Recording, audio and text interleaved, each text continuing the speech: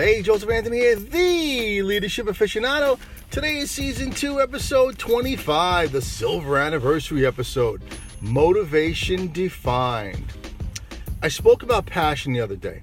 Passion is the love for what you do. It is the joy in doing the thing that you are doing, the obsession and strong feelings you have while doing it.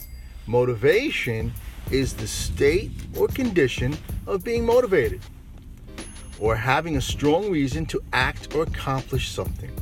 Motivation is the reason behind the thing you are doing, the why. And when you combine the two together, your love and joy for something, your passion, with strong reasons for doing it, your why, you become unstoppable. In my experience, internal motivations are more effective, deeper, and longer lasting than external motivations. I love kayak fishing on a lake. It is one of my many passions. The motivation is purely internal for me. It is what I feel and what I accomplish during the experience that moves me. I am on the water by 4:30 a.m. I have a Hobie Cat with the Mirage drive system that allows me to pedal with my feet instead of paddling with an oar. 23 years of law enforcement have obliterated my shoulders. At 4:30 a.m., it is dark and quiet, providing a great sense of peace. As I make my first cast, the sun is rising over the trees and starting to reflect on the dark water. Watching the sunrise for me is spiritual. It is a reminder that each day is a gift from God. I can't even describe for you what I feel inside when a bass takes the bait.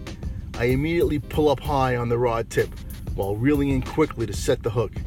I then orchestrate an emotional tug of war by reeling in slowly enough to keep the tension between us as the fish swims in different directions in an effort to get off the hook.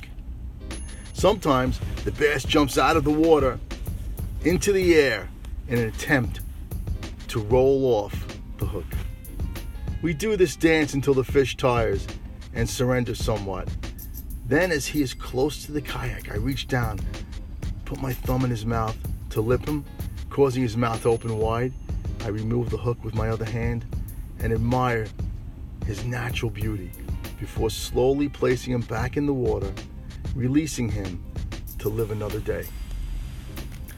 The feeling of releasing that fish back to its natural habitat is so powerful and invigorating for me, because in that moment, I am not only appreciating the beauty that God created, but I am also taking an active role in preserving the beauty God created.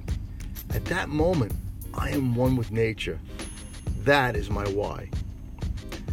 Whatever your passion may be, dig deep down to expose your internal why. And when you combine the two, that, my friends, is where the magic happens. Thanks for listening. This is Joseph Anthony, the Leadership Aficionado. And remember, my friends, don't wait for a hip replacement to climb your mountain. Do you. Do it every day before it's too late.